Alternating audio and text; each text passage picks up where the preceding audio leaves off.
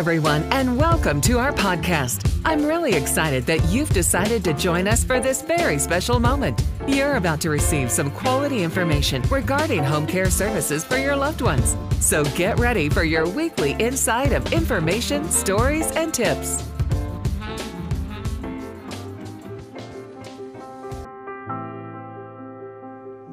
Hello, my name is Daniel Cerrato. I'm an ESL professor. I've been working with students from all over the world for the last 34 years. Through my students, I have learned so much experience about life and what it's like to be a student in a foreign country. And they go through a lot of suffering, adapting to this new culture and disconnecting from their culture. Today, I'd like to talk about suffering. It's a word that nobody likes. Nobody wants to deal with suffering. We avoid suffering. We don't understand suffering. When we suffer, we ask ourselves, why me? And if we look at life, if we look at life in general, life is full of ups and downs. And if we can deal with the ups, we can surely deal with the downs and move on. So here is what I bring to you today. It's a passage that I wrote about suffering. And it goes like this. When you pray for wisdom, it will give you the discernment that will make you see things you have never seen before. Anything that bothers you and you cannot change, it teaches you to be patient. When someone leaves you, they are teaching you to rely on yourself and be independent. Everyone who hurts you is teaching you to forgive. Everyone you watch suffering is teaching you compassion. All those who have done you wrong and ask you for forgiveness are teaching you to be merciful. Everyone who cheats on you teaches you to be cautious. All those who betray you teach you to know how to choose your friends. Those who make fun of your plans feed your indomitable will to go after that thing that you want. All those who criticize you show you admiration. Everyone who copies you praises you. All those who envy you increase your self-esteem. Everything that causes you fear teaches you to have courage to overcome fear. Each wound teaches you to heal it. Each fall teaches you to dust yourself off and get up. Each failure is the stage for a return with more strength than before.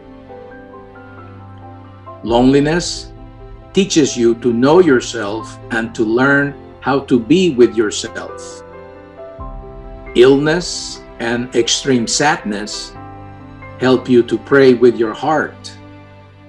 And it is by praying with your heart that faith grows. Do not waste your suffering because it always brings a teaching to prepare you to become a better warrior in this life. I'd like to talk about a little bit about suffering.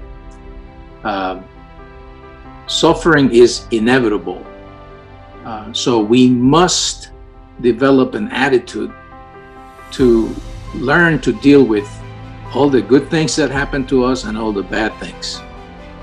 They say that when good things happen to you, you put it in your pocket. When bad things happen to you, you put it in your heart. And that's when you discover who you are. That's when you discover what you're made of. You discover if your chest plate is made of paper or iron. We have the ability to overcome our fears, to strengthen our weaknesses, and to learn from everything adverse that happens to us in our life.